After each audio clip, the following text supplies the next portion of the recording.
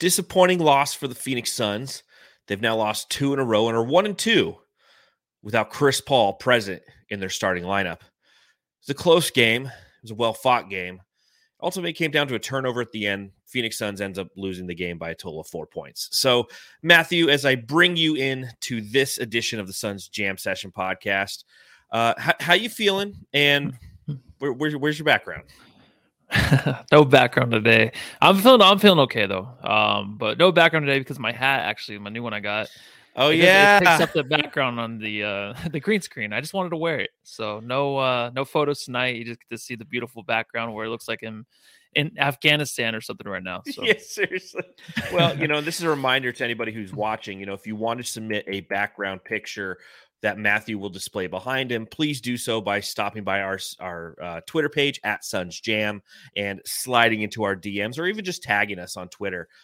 We'll go ahead and throw it on there, but not today because Matthew's got that fly new hat and he wants to show it off for all the Jamsters to see. So definitely a lot to talk about on this edition of the Suns Jam Session podcast. Again, the Phoenix Suns play the Utah Jazz. A 1:30 start out here in the desert, a little odd. And, I was actually on the Solar Panel podcast yesterday, and I predicted this one to be a loss. So I will say that I was not surprised. Matthew, were you surprised that the Phoenix Suns lost this game? No, I wasn't. I just think it's more difficult than what people think. You take out Chris Paul, who was an MVP candidate. It just shows it now, right? I think Steve Nash, what did he miss? Like 7 games in a row, and they went over 7 that year. He won the MVP. So, of course, it's not like a thing where Chris Paul can still win the MVP because he will miss a lot of time. It just shows how valuable he is, from rebounding to defense to everything the Suns team has to do to win. So it's the little things out there that you miss from them. Yeah, for sure. And it's definitely frustrating just because, they had a chance in this game to really to win it. And I think that, some mental errors, again, the not having Chris Paul is where you really start to notice those little mental errors and things of that nature come to fruition. And, truthfully, this is, the Suns took them down to the wire. We're without our MVP candidate, if you will, in Chris Paul, and we still only lost by 4. So there's definitely some things to analyze in this game and go, okay, we're doing this well. There's definitely a lot to be happy about, I guess. I wouldn't say happy, but just like okay, good. But there's definitely a lot that needs to improve, especially knowing that we're going to be without Chris Paul for a prolonged period of time. There's definitely some things over these last couple of games and trends that we've noticed that we're like, okay, these things need to change. So we're going to get into all that on this edition of the Suns Jam Session podcast. If you've decided to join us post-game, we appreciate you. If you're watching along live, please subscribe, rate, and review, and hit that thumbs up button here on YouTube. And even if you're watching this show a little bit later, if you're absorbing this loss and you're pissed off and you threw your phone and when Jay Crowder threw that ball out of bounds with 2 seconds left, and now you he broke your phone from throwing that ball out of bounds. Exactly. You were sitting in those if you're in the third row and the ball hit your phone and you dropped it and you broke it. Now you're down to AT&T and you're getting a new phone. And when you finally get a chance to watch this podcast, please hit the thumbs up button as well. If you're listening to the podcast, please subscribe, rate, and review, and leave us some of those good comments. We always appreciate those. So, Matthew, I'm going to be drinking a mini Dr. Pepper today. Cute. Adorbs. So this is what I'm going to be doing. I got a Diet Coke. So. I saved my Arnold Palmer from Perfect Pear. We went to lunch today at Perfect Pear down in Chandler, and I saved it. And I went to the room to go watch the game. I come out, and my wife drank it. I was like, God damn. No, dude! I was really looking forward to that Arnold Palmer. I hate that, man. At least she just didn't throw it away like she always does. Yeah, throw stuff away. Might as well. So pop them if you got them, Suns fans. I know you might need some therapy on this session following a loss, but let's talk about this game against the Jazz. The Suns Jam.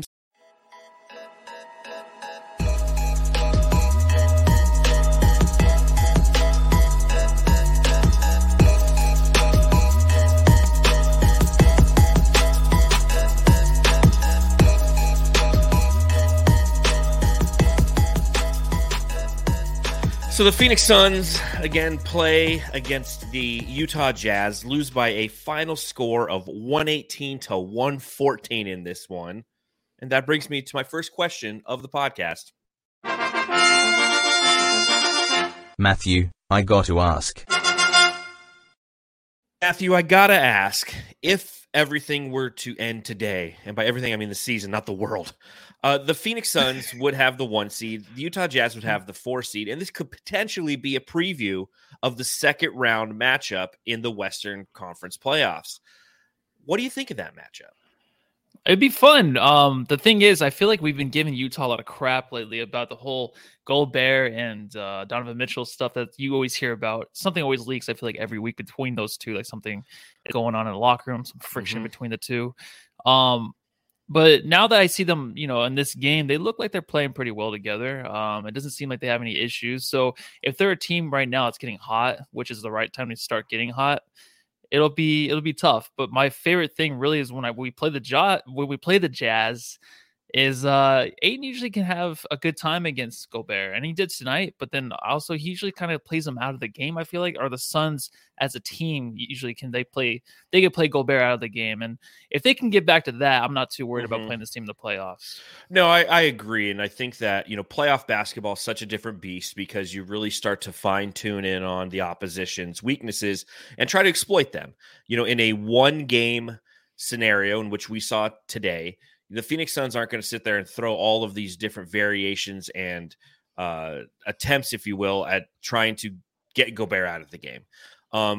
That being said, I think it'll be a hard-fought series if and when that does occur. And the Utah Jazz are one of those kind of, I said it again. I'll reference what I said on the Solar Panel podcast because I wasn't here for show 300. Welcome to show 301, everybody. We can't get this 50th win, goddammit. Let's get there already. Jesus.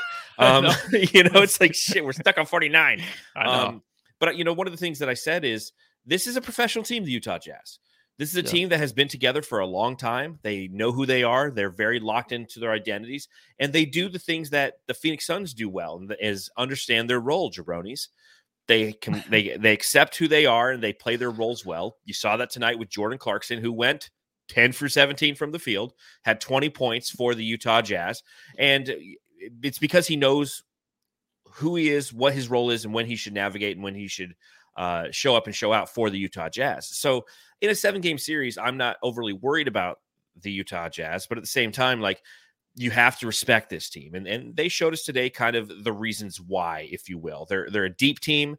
They're a team that can definitely utilize their size on the interior. And, when JaVale McGee isn't playing well to back up DeAndre Ayton, then guess what?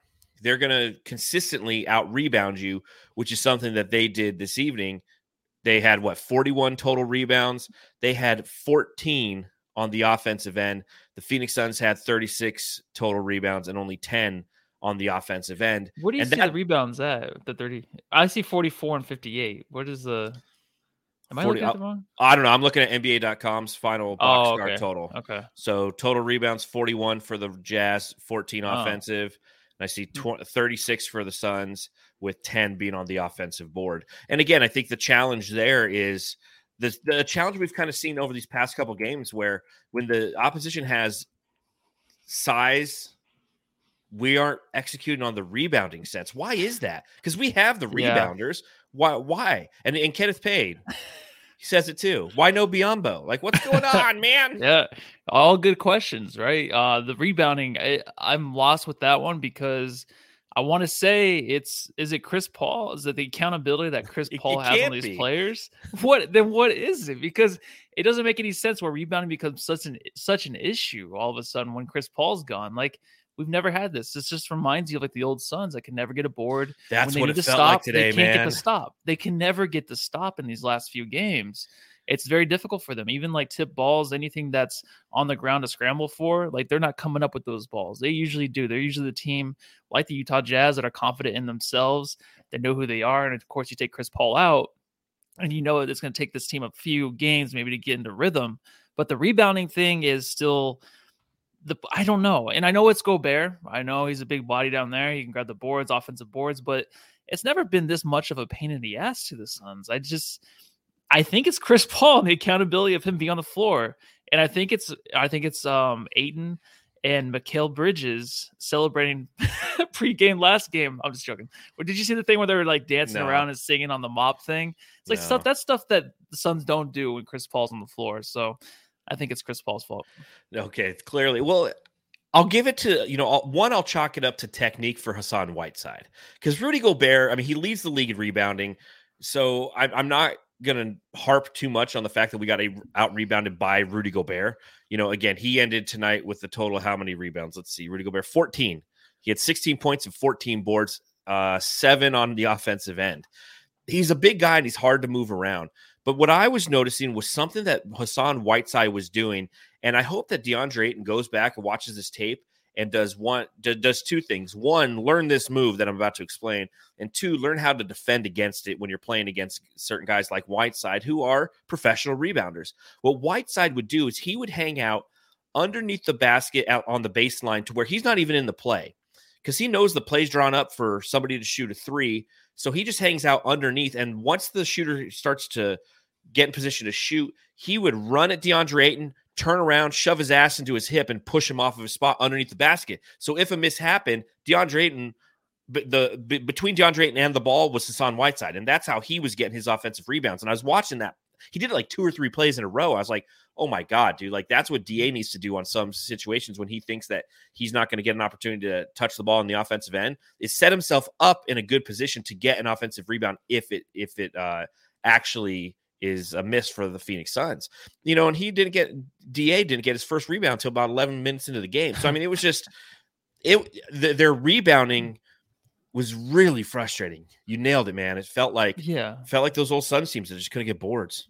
And just, the way Ayton wasn't able, he's always on the outside looking in on those rebounds. He's trying to tip it out of, he has a lot of over the backs, a lot of things that aren't really called. And then a lot of fouls that are being called against him or not against him. He's just like complaining. But I'm like, Ayton, that is a foul. And I'm like, Ayton, that's not a foul. You know what I mean? So I really think the accountability, not for him, but I think maybe more for him or something with Chris Paul being on the floor, where it's just like, hey, I got to grab this board to give it back to Chris Paul to set up the offense. If I don't get it, he's going to be pissed. That's just me thinking that. But because it doesn't make sense how it was never an issue. And then now tonight in the last game too, it was just, it's hard for the Suns to get any stops or a second chance, or they're giving up so many second chances to these teams. It's out of the ordinary. I don't understand. Well, and the Pelicans too, 3 games ago. I mean, that's a team that did a good job out rebounding the Suns. And the Suns, they blew them out in the last, 5 minutes of the game, but up until that point, they were having a hard time. Coach Fallen Founder says it in the chat. He says DA does this, DA does that when he does that sync. I can't read. I'm so pissed. I can't read. I'm like, it's tough trying to be chippy after a loss. And you're just like, well, let's look at the bright side, guys. And I'm like, God damn it, I hate the Jazz. But Coach Fallen Founder makes a good point, where essentially he says that DA does this thing where he sinks to the low post away from the ball on offense. He takes himself out of a play besides a rebound. I think that we've seen that plenty of times, and a lot of things that we're referencing happen with regularity for the Suns. But when you win, it's not a big deal. When you lose, it's magnified. And that's definitely, what's going to be happening in the majority of our conversations on this podcast today is, I'll preface everything that we're about to say with, we understand we're still okay. We're 49-12. Okay. We're still 5.5 games up on the Warriors. The Warriors play the Dallas Mavericks tonight. That'll be an interesting watch and a good game, because the Mavericks are really hot right now. And the Warriors too are floundering without Draymond Green. So it's not the end of the world. But when you have these losses and you analyze specific parts of the Phoenix Suns game, these are things that we're noticing as fans, because without CP3, we don't want these little one-offs to become trends. The rebounding thing is slowly becoming a trend for the Phoenix Suns. You mentioned it in the last game against the who did we play the last game? Jeez, who did we freaking play last game? I wasn't on the pod, dude. so oh my gosh, 300. They lost to. Oh my God, hold on a second. It's just one of those days, dude. Pelicans. It was the Pelicans. So you look at the Pelicans. You look at the Pelicans game. I meant the OKC game before that. I apologize for misspeaking there. But you look at the total rebounds against the Oklahoma City Thunder. The Phoenix Suns had 43. The Thunder had 42. In the last game, the Phoenix Suns had a total of 37 to 53 for New Orleans. So it's nothing to scoff at. and it's nothing to get overly analytically frustrated with yet, but the rebounding is slowly becoming an issue.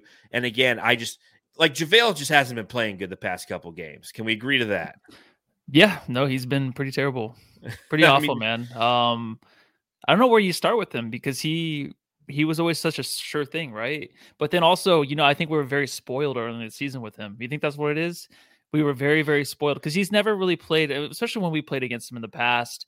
I don't remember him being on the team and being that like valuable for that long of a duration during a season. So I think we were really spoiled earlier in the season with him, and he's been bad. He's been trying to do the one-on-one stuff still, where he's handling the ball a little bit too much. He's probably doing a little bit too much because Chris Paul's out, and players might think they can do more or they have to do more because he's out. Mm-hmm. So that might have something to do with it too. He's just like DeAndre Ayton, and someone mentioned it in the comments too, where it's team rebounding. Yeah, Gary Pinky said team rebounding. Matthew, he's talking about Ayton. He was pulled out of the paint, and then the opposing C's get rebounds over guards and wings. So it is team rebounding. It's always been that way. Mm-hmm. And I think even McGee's a guy that's not in the right position either to grab the boards or even, help defense. He got dunked on again today. So I don't know, man. A lot of bad stuff's going on with him. So I hope and Biyombo too was mentioned. It's like, where is Biyombo ever going to like come back in and try to make a difference for this team? That's my question, because again, if you look overall, the Phoenix Suns average 46 rebounds a game. That's seventh best in the league. Okay. And they give up 44.6, which is 16th in the league. So, I mean, they are what you would define as a good rebounding team. Just these last three games, it hasn't been consistent. We've gone against some good rebounders, but at the same time, it's like it's not consistent. And it starts with JaVale McGee, in my humble opinion. 13 minutes played this game. He was a worst -20. And you saw it at the in the second quarter and at the end of the third quarter when the Utah Jazz went on those big runs. It's when JaVale McGee was out there and he just wasn't effective. It's like his floppiness, if you will, his fluidity as a center is not something that's physical. And this was a team that has physical rebounders. And I'm not saying that Bismack Biyombo could come in there and be a physical rebounder, but at least he's not going to handle the ball as much as JaVale McGee. And maybe it's time to revisit providing Bismack Biyombo an opportunity for some minutes. He too is not a physical rebounder, but what we've seen from JaVale McGee over these past three games just hasn't been it. And that's what you need more than anything. What's been killing the Suns over, since Chris Paul has been gone is not the starters.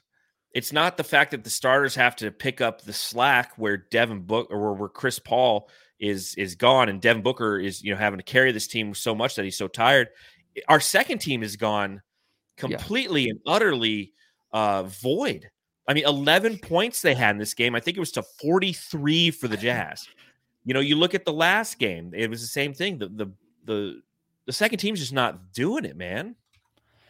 No, they're not. Sunders Dunks actually said too, McGee and Craig were bad. Craig's been since his first game. This is funny. I wrote this in my notes. Hold on. Yeah, let me do the drop for him.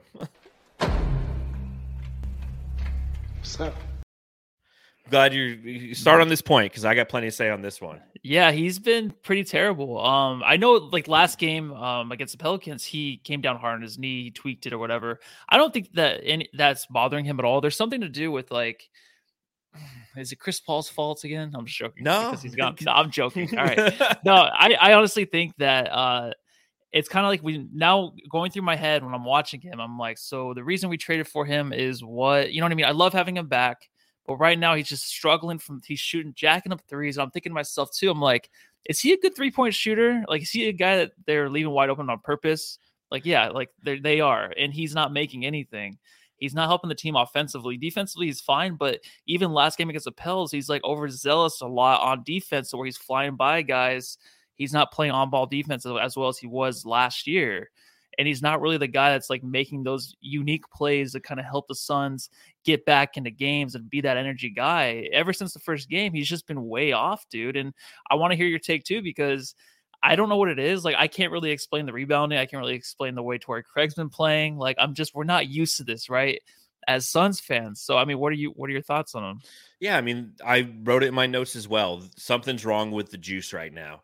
And you mentioned 3-point shooting. On his career, he's a 32.9% 3-point shooter. Yeah. So he's never been a crazy great 3-point shooter, but we definitely remember him contributing last year during the Suns playoff run, hitting some timely threes. Since that first game, and again, the first game back was against Orlando. He was 6 for 9 from the field. He had 14 points. He was 2 for 3 from deep. Since then, not including today, where he was 0 for 3 from the field, he's scoring 3.5 points per game in 20 minutes played. He's shooting 15.4% from 3 and 26.3% overall. Torrey Craig has become the Grand Canyon of this offense. He's non-existent, and he's not playing effectively enough on defense, because I was watching him today defensively too, because once I was thinking about it after the past couple games, I'm like, you know what, Torrey Craig is like, we got really hyped when we got him back. Obviously, the familiarity factor helps. He comes out, he scores that 14 points in the first game. That was fantastic. But since then, we haven't dropped the juice drop on this podcast, and I was thinking about that when this game started.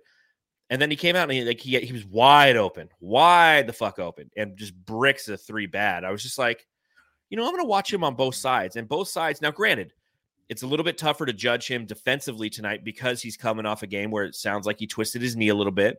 There was a little bit of an injury scare. So obviously he's going to play gingerly on that. And he's going to provide us minutes because he's a warrior and he wants to help this team. But he just seems a step slower than the opposition. He's not doing anything on defense that necessarily is saying, hey, this guy deserves to be out there. I don't know if I want to go all the way to say, hey, Ish Wainwright needs to start getting some of these minutes, because at least he's bringing the energy and bringing the hustle. Because Torrey Craig just kind of looks like, since that first game with the Phoenix Suns coming back, he's kind of just going through the motions, and I don't like it. He needs to get rid of number 0. That's my conclusion. Maybe that's what it is. He might change his number. So I don't know. I think that the thing is, I don't know. I was going to talk about Holiday too, and how he's been probably the better guy, like off the bench, obviously helping the Suns, but even Craig himself, I think that there's opportunity for him to improve, but right now he's kind of like lost in a way. I don't know if it's a body language either. He looks kind of like, just like, I'm not really in the mood to do shit, it kind of, in a way, but yeah, that's just me reading too much into it. And then you look at like who we traded away to for him, and I don't want to do that. And even if the Suns won today, like, this is a tough matchup. There's still a lot of negatives going into a win. Mm-hmm. So we would have pointed this stuff out. And of course you don't want to look at like Jalen Smith, how he got like 16 points, 6 boards, whatever, last game on Friday, and contributing to that Indiana Pacers team. It's like, you're kind of like, are we not going to play Wainwright? And you brought up Wainwright. Wainwright was the energy guy. He actually had a few good games before he just stopped playing. So that's the thing that we got Torrey Craig. Yeah, that's the thing that Monty does sometimes. Like, we love him as a coach, but a guy that's hot, like a Biyombo, he'll just not play them. It's like, okay, is it a matchup thing? Like, have they asked him in post-game interviews? I haven't really heard a whole lot of Biyombo talk, if he were to answer that at all, why he's not playing Biyombo, because I would love to hear it. Yeah, it'd be an interesting answer, because again, JaVale McGee, as much as we love him for the things that he does effectively, when he misses bad. And Hassan Whiteside fucking owned him in this game. And so did Rudy Gobert, because in the first half he was matching up against Whiteside. The second half he spent a lot of minutes against Gobert, and Gobert kind of did whatever he wanted. Now, granted, I can't stand Gobert at all. He's one of those guys who he does a lot of that flailing shit. And even on that play that Monty challenged, like, I don't think he was fouled. I really don't. Like, oh, it was on Cam Johnson. It's like, yeah, Cam Johnson. You can't do that though, right? Like, they called it on Booker, right? So either it's not a foul on Booker, or it is. I thought they couldn't change the call to someone else was the foul. Oh no, I'll never forget. It was the NBA Finals with LeBron James and the Warriors. Probably, the fourth or the third iteration of that 4 consecutive NBA Finals. And there was one play where they stopped and they reviewed a charge, and they looked at it forever, and they actually changed the call to something completely different. But it's not what they initially were challenged. I'm like, oh, and that's where I had that moment you just had. Like, I had that, I was like, well, you can change the call. Yeah, I remember that, we were so pissed. Yeah, I remember. Yeah, we were pissed. It's like, come on, this is bogus. So, again, something's got to be done with this second team unit right now. And again, you can't put this one on Chris Paul. The one thing I think that actually really hurts the second team is simply the fact that they are without probably their best scorer. Lights, Cameron, action. Cam Johnson's moved into the starting lineup with the absence of Chris Paul, and he's lighting it up and he's playing fantastic. But when he leaves the court and that whole first team leaves the court, you're left with Aaron Holiday, JaVale McGee, Landry Shamet, and Torrey Craig. None of them are really true scorers. I would say that, and Landry Shamet should be. Let me start there. Landry Shamet should be. He went 0 for 1 in this game. I'm sorry. He went 0 for 1. Yeah. And he hit like a couple free throws. Yeah. I mean, he's the guy who needs to be scoring, and he's not even taking fucking shots now. It's like, it's one thing I can be pissed off about Landry Shamet for shooting and missing. Now he's just not even taking shots, and you need those guys to shoot the ball. And Aaron Holiday is a scorer, but he was 2 for 9 from the field in this one because he was trying to carry the offense. He was doing everything he could to try to get open. None of the guys were really cutting for him. You don't have Cam Johnson cutting, or getting open for 3 to assist him and take the offensive pressure off of him. And that's why you only score 11 points from. And the crazy thing is the Phoenix Suns scored 114 points in this game, and only 11 came from the bench. That's where the opportunity lies, in my opinion. Mikal Bridges looked great on the first team. He was 5 for 7 from the field. We don't rely on him a ton for offense, but he gave us some. Jay Crowder was 4 for 8 from 3 in this game. DeAndre Ayton, obviously, we'll talk about him momentarily, how great he looked. But Cameron Johnson looked fantastic as a member of the first team unit, going 7-11 from the field, 4 for 6 from deep, and was 5 for 5 from the free throw line as well. He also dished out some, 5 assists, including 2 no-look assists. Cameron Johnson looked fantastic and continues to look fantastic with the first team unit. It's the fact that there is no secondary or primary scorer off of that second team unit that's hurting the Suns right now. Yeah, and like, lucky for him, he's on the first team unit. He'd be like, "What's up with the bench?" Now he can go to dinner parties with the. He can go. Yeah, so, come on, like, I'm hanging out with the starters now, dude. You guys got to pick it up. So he has that little edge, but Cam is awesome, obviously. But the thing is, like, I love him handling the ball, and it's going to be so fun because next year, and I always do this, I always look forward to like next year and things that they're going to improve on. Like 4 years from now. Yeah, when he does a dribble drive and he like dribbles around in circles, he always takes like the long way around people. You notice that? So I can't wait for him to like implement a little bit of moves in there, a little stop and go, a little behind the back, dribbles. But he's setting up his teammates too. He's doing everything on offense. It's like really kind of under the radar, right? He's always setting up someone with a nice sweet pass under the basket almost every game. But what he's doing right now starting, it's going to be weird, right? I mean, when Chris Paul comes back, you just have to throw him back on the bench just because how bad the bench is. And when Cam Payne comes back, you throw him back on the bench. Yeah, exactly. Yeah. Yep. I would definitely do that because they need it. And Shamet, that is very frustrating. There's no confidence there to jack up a shot. It's like, I don't understand that at all. It's like, and if you do go 2 for 7, it's fine, dude, because we need you to actually get your confidence. Even though we keep throwing, even when Flex said we agreed, it's like, yeah, I'm done with Shamet. We still need you to actually try, because Booker playing the 40 minutes again tonight, that's going to always be an issue, I feel like, from now on. And I think he came in like way too early in the fourth quarter. It was like 9 minutes left in the game. And he came back. Yeah. And we were only down by like 3 points. And I was thinking to myself, right when that timeout was called, or it was like a stoppage of play, I'm like, please do not bring those guys back in right now, because it's only a 3-point game. It doesn't, as long as we keep it close by like 5, 6, or 7 points, we'll be fine. You even saw that for the last minute. We still almost tied the game. We were down by 9 points or whatever. So they needed to get some more rest in them. I don't understand. I know these guys aren't really doing well offensively, and I think Aaron Holiday kind of is hitting his ceiling already, right, as an offensive player for the Suns. He's awesome. I love what he does, but he can only do so much. And when he has to be asked to do more, then that's when he's going to be worse on offense, because it's going to be a lot for him to deal with to carry that second team with Cameron Johnson starting right now. So there's a whole lot of questions right there, right? There's a whole lot of things that are going through our minds right now as Suns fans, but I honestly think just wait till the next game against the Trailblazers to see how these things work out, because tonight they start off really good. They start out the first quarter. It looked like, oh, same old Suns. Here we go. They just got to finish this next time and maybe get some extra rest for Booker. Well, and again, it comes down to the fact that once they started subbing in the second team guys, they started playing like crap, and the defense isn't there, because again, the identity of that second team unit is non-existent right now, and it makes sense, right? I mean, they do have a ton of players out, so I understand why it's choppy, if you will. I mean, the Suns are hurting, and the fact that we lost by 4 to the fourth best team in the record-wise in the Western Conference, and offensively the best team in the NBA. You know, this is the best offensive team in the NBA. You know, it is admirable that the Suns put up such a fight. It goes to show you that the depth is something to be proud of, and something to really note that the Suns are on the right track. We are so hampered right now, you know, to the point where Devin Booker has to play 40 minutes because he's the primary ball handler. It's like, we need campaign back. We need production from Landry Shamet, because Aaron Holiday, as you said, I think you said it very correctly too. He's hit his ceiling offensively. Like, we know what he is. It's a good addition to this team. It's definitely somebody who is and has the capability to provide some assistance, but he's not somebody who can carry this team for stretches at a time when we need him to. Whereas Cam Payne can do that, and in theory, Landry Shamet should have been able to do that.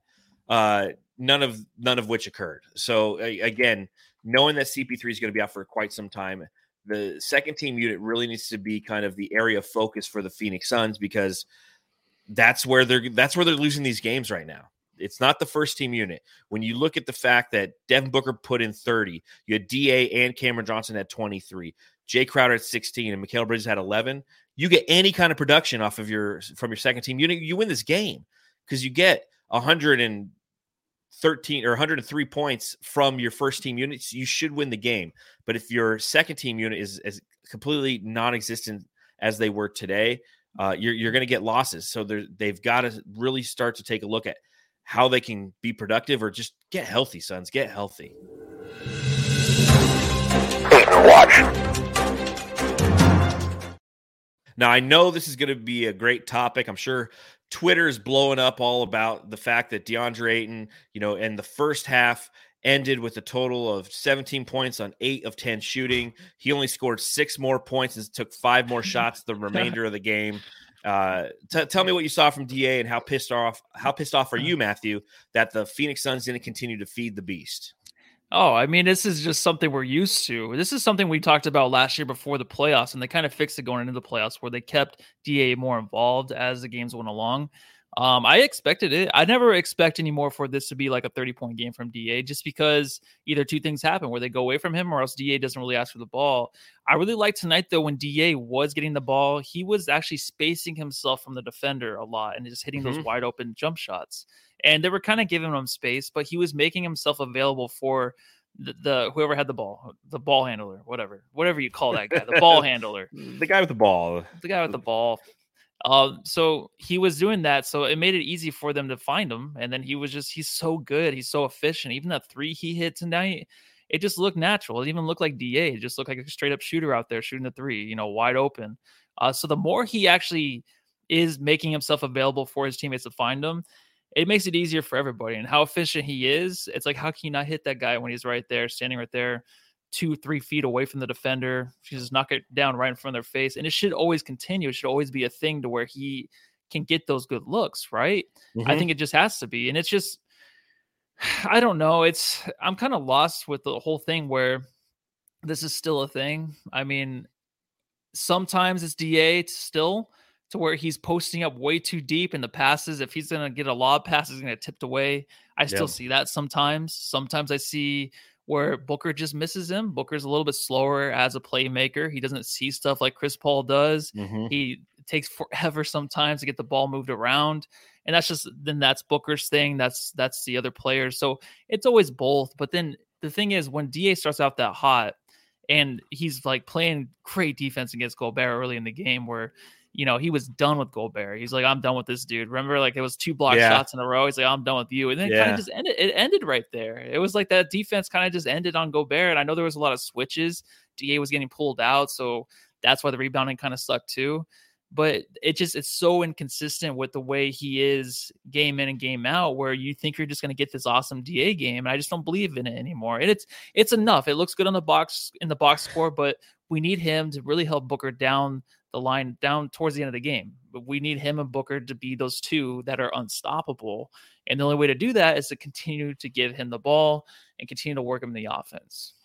I completely agree. And I knew at halftime when he had 17 points that he would end with under 30. I just knew it. I'm like, okay, 13 points in the second half. I'm like, there's no way it happens because two things start to happen. One, the Suns stop feeding him. But two, he gets comfortable with the Suns stop feeding him. That's the issue with DA that frustrates me, because again, I'm okay with him going out there and averaging 16 and 12 or whatever and being effective on defense, rebounding the ball, obviously for the 12 rebounds, and being the tertiary option for this Phoenix Suns team. But with Chris Paul out, he needs to be more aggressive. And it looked like he was more aggressive in this game. Again, that first half, he was demanding the ball. When he got it, as you mentioned, there was no hesitation on his jumpers, which just looks so crisp, so clean. He has such a great offensive repertoire. Hell, he even hit a 3 in this game. But I just knew that his lack of aggressiveness when the Suns need it to be, when we need him to go and demand the ball. Rudy Gobert is demanding the ball.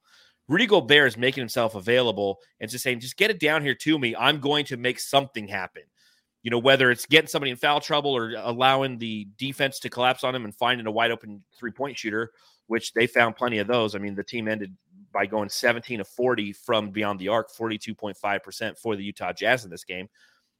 But ultimately, I knew I'm like, DA's not going to demand the ball enough to where he's going to be effective in that second half. The third quarter, he took one shot. The fourth quarter, they started getting him the ball a little bit, and he started hitting it. And you're like, yeah, why don't you doing this every fucking time?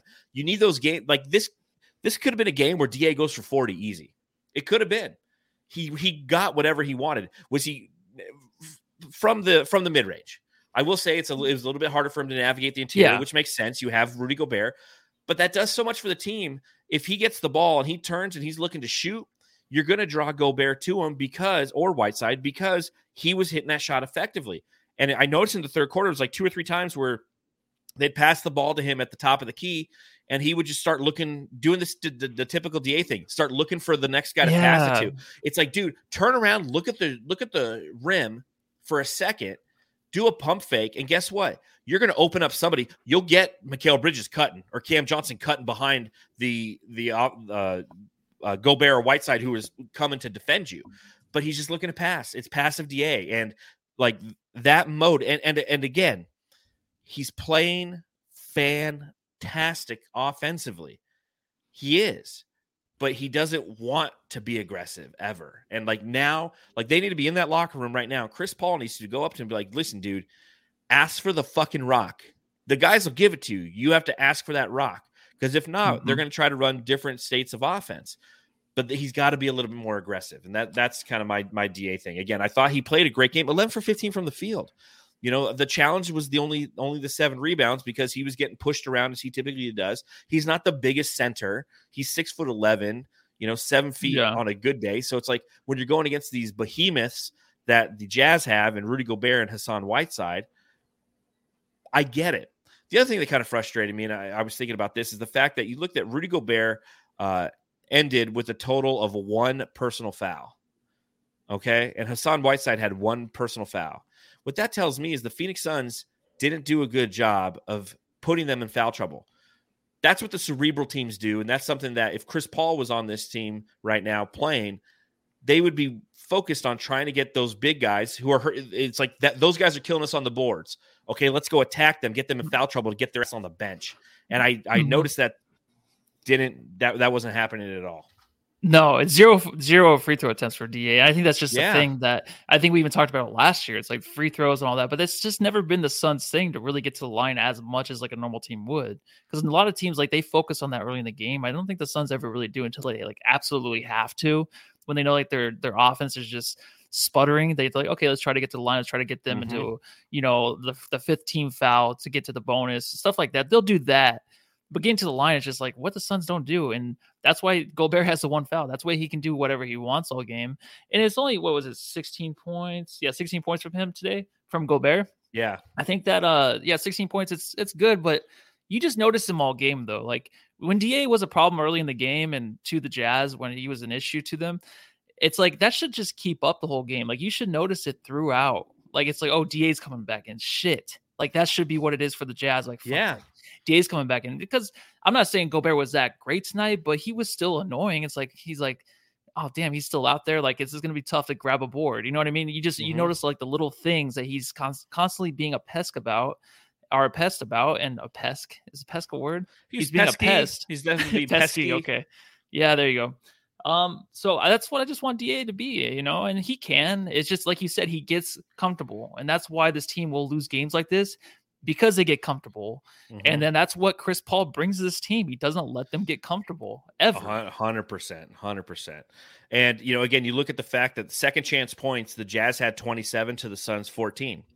So again, you know, that's 13 extra points right there. They outshot us from the perimeter, and they scored 38 points in that third quarter. You know, all of those factors, plus the fact that the bench didn't play well, equate to a loss for the Phoenix Suns. And is it frustrating? Of course, but you have to also see the other side of this. You know, look at the Jazz. Okay, you saw that he was mic'd up for the ABC game today, right? And by the way, real quick, ABC games, like, remember growing up how these used to be like on NBC, the Sunday afternoon, like NBA on NBC games, like like that's what this game was, man. Like this was, you know, I was excited for this game. It's a mid-afternoon game. All the eyes are on us. And somebody said in the chat earlier, like the Suns have now lost like 6 consecutive games when it's like NBA on ABC, going back to like the finals. Really? And like next week we're playing on Sunday, same kind of time slot against the Bucks in Milwaukee. So it's just like, who doggy. But Donovan Mitchell was mic'd up for this one. He said it to the referee. He's like, it's a playoff game today. Like that's how they came into this game approaching it. I felt like the Suns did as well. And again, just poor execution at the end with Jay Crowder and everything we talked about it. You know, again, we only lost by 4 points. Our bench didn't do shit. DA wasn't nearly aggressive enough in the second half, nor did the team go ahead and try to feed him. You know, Landry Shamet only shot the ball one time. Torrey Craig played like shit again, and we only lost by 4 to the Jazz. So it's like, I'm not going to, you know, go and say the season's ending, blow it up. The team sucks now. I will say we're going to fall right back off of the national media's radar, and I'm actually okay with it, you know. Of course, we weren't. We never really were. Yeah, we weren't there to begin with. So the only like, never really. Now it's just going to be all the, you know, well, the Phoenix Suns, you know, they suck. They can't do it without Chris Paul. It's like, oh, of course, we're missing our MVP player, like MVP player. We're missing our MVP of the team, dude. Like, of course, we're not going to be as good. Yeah, you know, and this is a team that was completely healthy, you know, because if you think back to the last time that we played them, they didn't have. I don't think Gobert played, if I remember correctly. They didn't have Mitchell as well in one of the matchups. I mean, this was the. Yeah, I remember Mitchell was gone. Yeah. So I mean, we beat them in the 2 other matchups. It was that back-to-back where it was a home and home, one on the 24th, and then we go to Utah on the 26th, and I mean, we beat them both. So I mean, again, this is one that they wanted obviously more than the Suns did. They were locked in. How annoying is Jordan Clarkson? Oh, he's annoying. I mean, he's that guy. He's gonna hit the 3 when you don't want them to hit the 3. You know, of course, you don't want anyone to score ever, but he always hits like the most important threes. But I do love it. He always has a couple air balls a game. He does not care. He just will chuck them up there and get a couple of air balls. But that's not annoying. But when he's hitting the 3s, when the Suns are trying to make a run, that is completely annoying, and I can't stand it. Yes, and it's his effectiveness. You know, I mean, he's done that against the Suns numerous times and against multiple teams in the NBA. Clearly, he was the 6th man of the year last year, but he just, man, you know, he's everything Landry Shamet should be. God damn it, you know, just shoot unconscious, doesn't care, and makes them. You know, that'd be the nice thing to have him make some of them. So, let's see here. Anything else you have in your notes to talk about before we give out the Jam Star? Let me check. No, I think we covered it all, dude.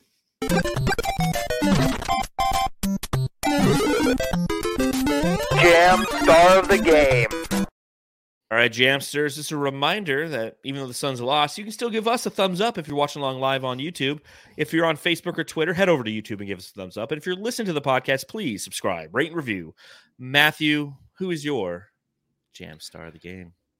Man, this is actually a tough one. I'll probably give it to Booker. He still kept us in the game tonight. I think he had a a few passes that were just, I mean, Jay Crowder pass was the worst pass I've ever seen. And I don't know if Booker really had a chance to get that one. That was so bad. Like, I don't know if Booker had a chance. Even No. Biombo wouldn't be no able to one get on the that team one, had a chance to get that. It's like he started to throw it, and halfway through, he's like, "Oh shit!" and he just kept throwing it. Yeah. No, I know.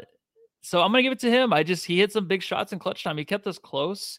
I mean, it's there. And someone even said in the chat too how this game was a playoff game for the Jazz, but the way the Suns are right now, they are still trying to figure themselves out without Chris Paul. So it's not like they came into this game like the Milwaukee game. That was a playoff game right there. That was a playoff environment tonight. Big time. The Suns fans were like, they left. Did you see the empty seats? I didn't. With like 2 minutes left? Yeah. I was like, how are they're the boo. worst fans ever sometimes. Sometimes I can't stand them. I'm like, you're leaving. It's a Sunday, and this game's not even over yet, dude. There's 2 minutes left. They're down by like 7. All right. It's What like do you got? and we're hitting that point almost, and we remember this. For those of you who are around for the 7 seconds or less era, obviously social media wasn't nearly as big as it is now, but even back then, like Facebook was kind of around. You can tell you're getting the diluted fan base when you're starting to see some very casuals on your timeline on like Facebook posting that they're at the Suns game. And I'm like, what are you doing at the Suns game? You couldn't probably name 2 players. Like, so those are the people who are like, I want to get out for the parking reasons. Like, yeah, when a team's good, obviously it becomes the scene, and the scene typically will bring out a lot of casuals. It'll be like you and me in a row, and then like 10 people who are just like, I'm here for the environment. Like, it's really cool. It's a place to be seen. Like, so that's typically you. So, but again, it's disappointing that anybody left early. That was a great game. I'm going to give my jam star to the Cam star. Cam Johnson, man, he was unbelievable. Hubie Brown has a crush on this guy, man. Yeah, he does. He was talking about him the whole game on how great he was and how good he's looking out there on the court and the no look passes. And I was just like, man, fanboy over here. I'm like, is that Matthew? I know, and I have a crush on Hubie Brown, so kind of So I mean, I think that he was consistent. The fact that he plays with no emotion is still just it's unbelievable. I love that. I do too. I like Mikal a lot, and he's just Mikal's emotion is just like different now. He's just out there. But Cam's still the same, man. Cam just he froze once with the 3, and then he just ran right back down the court, played defense. Yeah, like he made a 3 and he froze to look at it and just ran. And then he just turned around and sprinted. That's why I knew this guy would be good. And again, I think that's my challenge with the Utah Jazz is they're the anti-Cam Johnson. Like every shot they got to yell and scream. I get it. It's the passion of the game. It's the same. It's like the same argument in baseball, right? Like everybody gets frustrated if Jose Bautista hits like a walk-off home run. They're like, he's one up in the game. It's like, no, man, you should celebrate. You should have a good time. But the problem I have in doing that in basketball, it's like if you're yelling and screaming like Donovan Mitchell does after he hits a 3 and it's like the second quarter, it's like, come on, man. Like you do that shit at the end of the game like Jose Bautista does. Don't do that after just hitting a 3. Like if you had a full quarter, yeah, sure. I don't know. It pisses me off because it was against us. And we also have a team that doesn't necessarily do that as much, but you're right. Like Mikal Bridges definitely celebrates and he's very memeable. DeAndre Ayton just complains the whole time, as does Devin Booker. He complains for the worst calls. I'm like, DA, that's not anything. Like, just get back. Yeah, he needs to work on his ref. His ref etiquette, that, right? They coach. Yeah, they have to have someone coach that stuff because he needs to get better at that. No, without a doubt, because you're right. Like he'll turn to the ref. He'll shoot like a floater. He'll miss it, and he'll turn to the refs like, dude, no one was on you. You just fucking missed that. He's just like, wow. Yeah, so no, I agree. Teach him some referee etiquette. So next up for the Phoenix Suns, Wednesday is the next game, and when we play the Portland Trail Blazers at home. Matthew, thoughts on the Portland Trail Blazers? Not a whole lot of thoughts. It'd be interesting to see this team without CJ, right? Yeah. I don't know. It should be hopefully it's a win, man. Hopefully the Suns can be 2-2 now without Chris Paul. Because we got to get that 50, man. We just got to get out of the way. It's kind of like when a hitter is trying to hit like what's a big thing? They're like what's a big thing in baseball when they try like to Jeter's reach, going for his 100th home run or something. But I was gonna say that, but he does it with ease. Jeter always got everything done, right? He always never did it right on cue. He did. It's like a movie with that guy. But I don't think they're thinking about the 50th win. I think they're just looking for another win, right? And this is a good time to get another win right here. Absolutely. I think that, Anthony Simons has been playing really well with the subtraction of CJ McCollum. Obviously, Dame Lillard isn't playing. Josh Hart's played in 4 games for the Portland Trailblazers. He started all 4 games and he's averaging 21 points. So he's definitely being productive for that team. The one thing that scares me about this team, obviously, is the fact that they just have nothing to lose, right? They're a team that likes to shoot the 3, and they're a team that has nothing to lose. So they're going to come out like every team is going to come out, see the Suns are weakened, and try to beat them. It's not like to say that teams don't normally try to beat the Suns, but this is a team that carries with them the best record in the NBA, and it's a good measuring stick for where you are at as a team. So they're going to be like the Oklahoma City Thunder and like the New Orleans Pelicans before playing the Jazz. They're a team that is young, pesky, and athletic, and they're going to play. They're too stupid not to play their hearts out. Whereas the Jazz is a more cerebral team, and you saw that tonight. And, the Suns had a chance at the end because of the cerebralness. I don't know. So I'm interested. I definitely think it's a win. Just win one, Suns. I want that 50th. Yeah, don't lose focus the whole game, right? Don't get comfortable. Make this a big win. Just show up, bench. Bench, show up. Yeah. Because you're not showing up the anymore. Minutes, man. If you look at what the Utah Jazz had, Utah didn't have anybody over 30, but Bogdanovich was the second over 30 minutes. Donovan Mitchell had 36. Everyone else was under 30 minutes in this game. That's because they had their bench played. Oh, my God. So 38 minutes for Mikal, 34 minutes for Jay, 34 minutes for DeAndre, 35 for Cam, 39 for Booker, basically 40. Yeah. And then, Shamet with 11 minutes, these guys, Torrey Craig and Shamet, they need to be 15 to 20 minutes just to give them the rest. And they should be able to get in there and play a decent game to last that long, especially against the Trailblazers. We should be getting, Aaron Holiday gave us 20 minutes. JaVale McGee, Torrey Craig, Landry Shamet, they all need to give us 20 minutes. That's a fact. Yes. Right now with CP3 out, with the team hampered as much as they are, you need your bench to play, and they're getting waxed. JaVale McGee, 13 minutes, a -20. Torrey Craig, 12 minutes, a -15.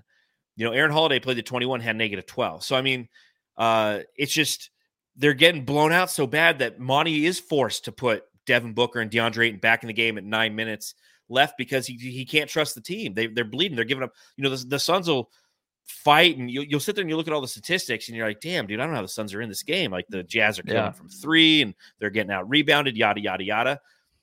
And then all of a sudden, they bring in the second team, and it's an 11-2 run for the Jazz. Happened twice, 2 11-2 runs, and you're like, okay, so essentially, a 24-4 run for them when they. It's ridiculous.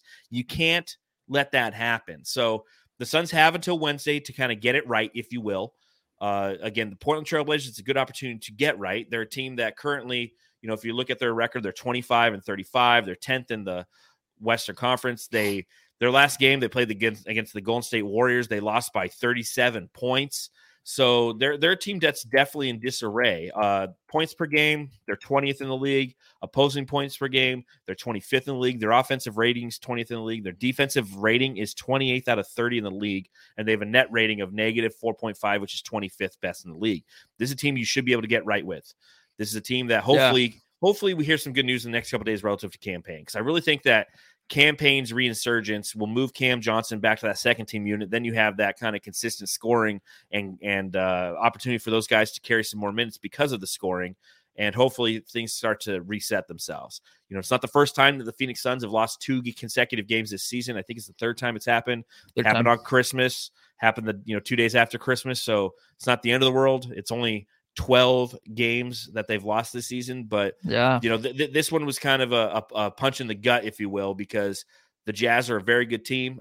This also is a loss in crunch time too. They're now at 25-4, so that hurts my feelings. I love that record of only 3 losses in clutch time. So yeah, we need the Haboob back. We need Cam Payne. We do. And if things get a little crazy where the Suns do go on a losing streak, let's just say it happens. Do you think Chris Paul comes back sooner than what they really want him to? Because I know Flex was talking about 4 to 6 weeks probably. Do you think he'll come back at the 4-week mark if things get a little sketchy? No. It all depends on the league. In all honesty, the most important thing here for the Suns is just maintaining that number 1 seed. So yes, if at any point the Phoenix Suns get with, a game or two above the Warriors and there's a sense of urgency, you might see Chris Paul. But if they're, even if Golden State wins tonight, the Suns will hold a 5-game lead over them with 21 games left. That's like that. That's a pretty substantial amount to make up over 21 games. Now, granted, basketball, a streak can happen real quick both ways. So to your point, I feel if the Phoenix Suns feel like they're at that point where the Golden State Warriors can overtake them, you might see Chris Paul try to come back a little sooner, and I hope that he doesn't. I'm interested to see if there's any movement in the buyout market for the Phoenix Suns from James Jones. There hasn't been a bunch of buyout guys thus far. I really think over this next week, you're going to start to see a lot of buyout guys start to happen.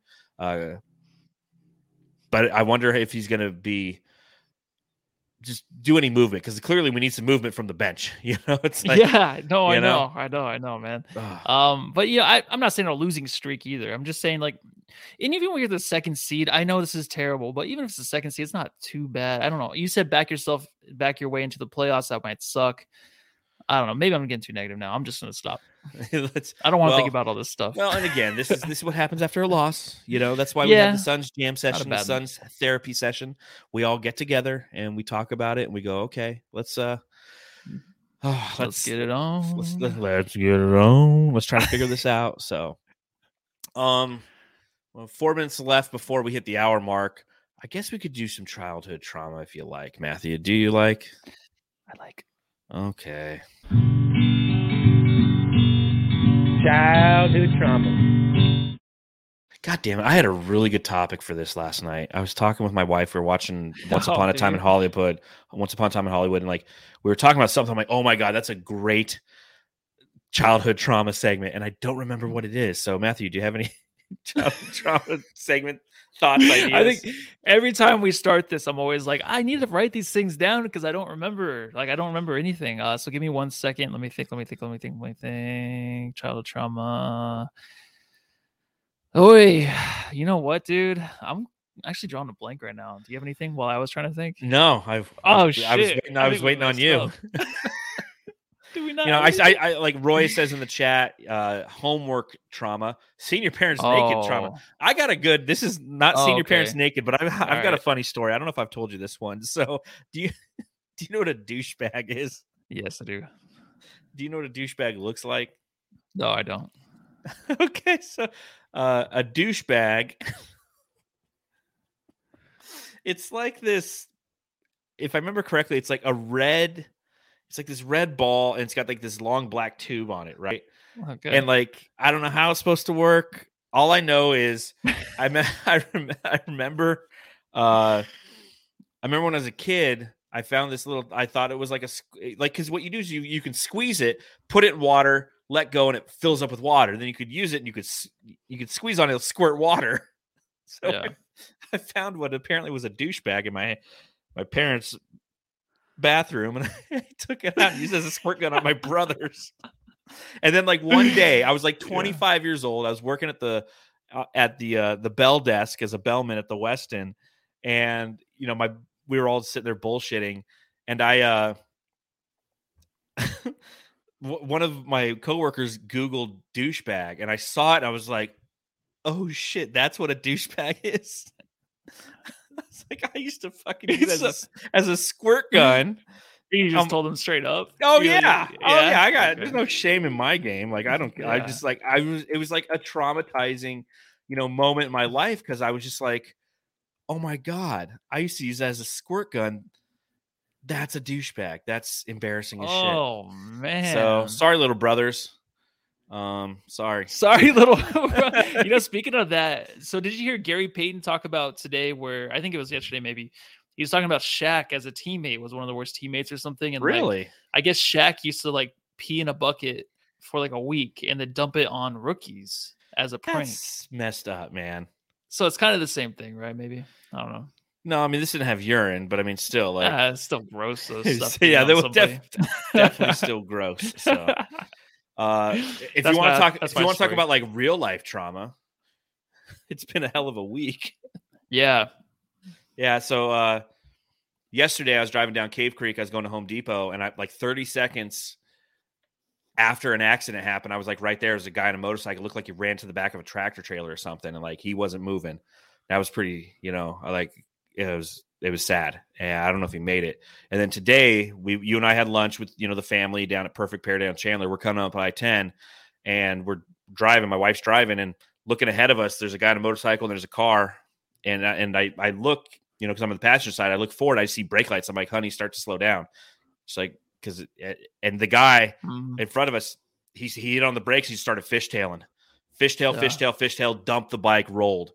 So he didn't hit the car in front of him, but I mean, I got out, and my wife called 911, and he was scraped up, looked like his ankle was maybe pretty jacked. Jeez. But and then I'm sitting there. It was me and another guy behind me went and got out. He was a physician, and we're sitting there, and I could smell gas, and like the bike was leaking gas. So like we sit there and we, lift it up, and I was like, damn, man. Oh, so, there you go. Dude, that's terrible, man. Well, I mean, real life trauma. Life goes on, I guess, huh? Yeah, well, life's precious. That's what I've learned this last week. So again, it's fun to come on here and talk about basketball after a loss and be pissed off, but always, let's just go ahead and keep it all in perspective. Suns fans. So, Matthew, say something funny. No, nothing. Lighten I mean, the even in the comments right now, we're getting kind of sketchy. So we probably get the hell out of here. Yeah, I think it's that time. And Sonia was asking, she's like, "What? You guys only got to do 1 hour?" It's like, yeah, we do like an hour. Like, I don't know if I want to spend like 3 hours talking about a Suns loss. So, Coach Fallen Founder, there's trauma in the chat. He's found the one random Jazz fan who came into the chat and started, with an interesting name. So I think on that note, ladies and gentlemen, that's the end of the Suns Jam Session podcast. For this, the last podcast of February of 2022. We'll join you again on Wednesday, the first podcast in March of 2022 after the Suns play the Portland Trailblazers. Until then, please subscribe, rate, and review. Give us a thumbs up if you happen to be watching on YouTube. You can follow me at Darth Void on Twitter. You can follow Matthew Lissy. And you can follow the show at Suns Jam. So that's it. We'll see you on Wednesday.